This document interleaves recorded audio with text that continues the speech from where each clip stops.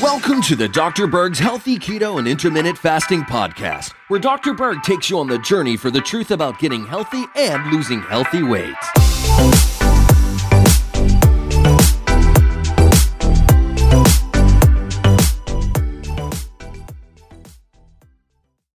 Now, could you potentially be on birth control without really being aware of it?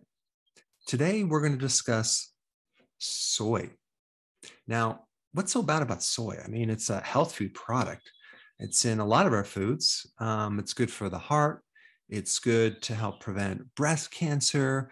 And in Asia, they do tons of soy, right? It can't be that bad. I mean, if you just look at the research, I mean, you'll see tons of study on the first 5 pages of Google endorsing soy as the next miracle food.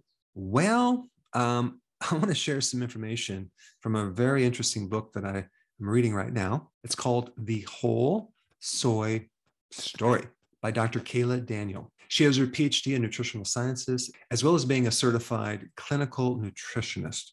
So I'm going to put the link for her book down below, as well as all the research I'm going to talk about. Well, here's the thing about soy. Soy acts very similar to estradiol, okay, in our bodies. Now, yes, it is 1,000 times weaker. However, it has a much higher affinity for our receptors than our own estrogen, which means it can easily bind to these estrogen receptors and create some physiological responses. So soy does create an estrogenic effect on our bodies.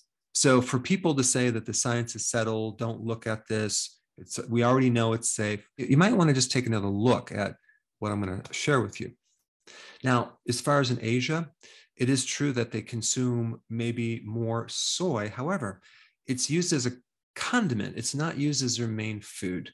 And it's usually always in the form of a fermented soy product, natto, miso, tofu. And they don't actually use the form of soy that we use in America, like soy protein isolates, hydrolyzed soy proteins, and the highly refined soy oil, which is in, oh my gosh, it's in hummus, it's in salad dressing, it's in a lot of your foods. It's actually even in oatmeal. They put it in sodas. I mean, it is like all over our foods. Now, it is true that the Japanese have a lower rate of breast cancer. However, they have a higher rate of other cancers that Americans don't have.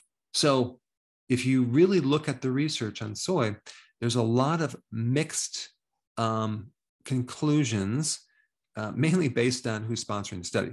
So let's just go through this. 1994, there was an article written by the American Dietetic Association that stated that women trying to conceive should avoid excessive soy. And they recommended having less than 60 grams a day.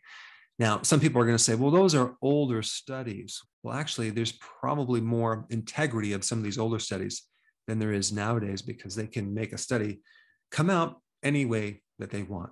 Now, if you look at the physiology, and this was done in animal studies, soy can give an estrogenic effect that can greatly affect follicle-stimulating hormone as well as luteinizing hormone. These are the two hormones that are sent from the pituitary down to your gonads, and they regulate estrogen, progesterone, and testosterone. So if you're going to suppress follicle-stimulating hormone and luteinizing hormone, you're going to have a less release of the egg from the ovary, and that's going to make you more infertile. It's also going to affect the menstrual cycle. You may find your menstrual cycle going longer. You may find your menstrual cycle actually not even occurring. In another study, which I'll put down below, in the thumbnail sketch, the study said that there was a less probability of giving birth. In a male study, there was shown to be lower sperm count, decreased erections, decreased libido, hot flashes, increase in breast tissue in male bodies, nipple discharge, and lowered testosterone. I mean, if you think about who consumes the most soy on a regular basis, it's in the monasteries. The monks in the monasteries consume a tremendous amount of soy. And I think the reason they do it is because it helps curb libido. Now, the other thing that's interesting, and it's hard to find data on this topic, is that 70% of all the soy grown is used in animal feeds. So who knows what that's doing to our animals? I know it's in dog food, it's in cat food, it's actually even in fish food. And the reason I'm talking about that is because we have animals now on my farm, and it's very difficult to find feed that is soy free. Now, the most problematic thing that I see with soy is in the soy-based infant formulas. So you're going to give soy to an infant. The amount of soy that you're going to expose this infant to is between 6 to 9 milligrams per kilogram of weight per day. So there's been links to higher body weight. I mean, estrogen is an anabolic hormone. It makes things get bigger. And in some of these infant formulas, there's an equivalent estrogen, if you compare their body weight to an adult, of taking roughly 3 to 5 birth control pills a day. Not to mention, a lot of these infants have allergies to soy and digestive issues. And as far as the quality of protein, it's not the best quality.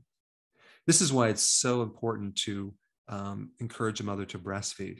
Now, soy in general is also linked to hypothyroidism, endocrine problems, digestive issues, and the list goes on and on. So I really suggest you should start to read labels. Okay, start reading labels.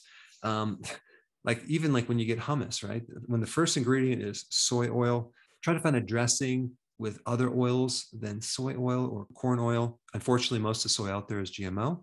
And I think globally, we're in this huge experiment of soy. Many of these problematic ingredients show up years later. So I think it's really important to see the other side of soy, look at the pros and the cons, and then decide for yourself.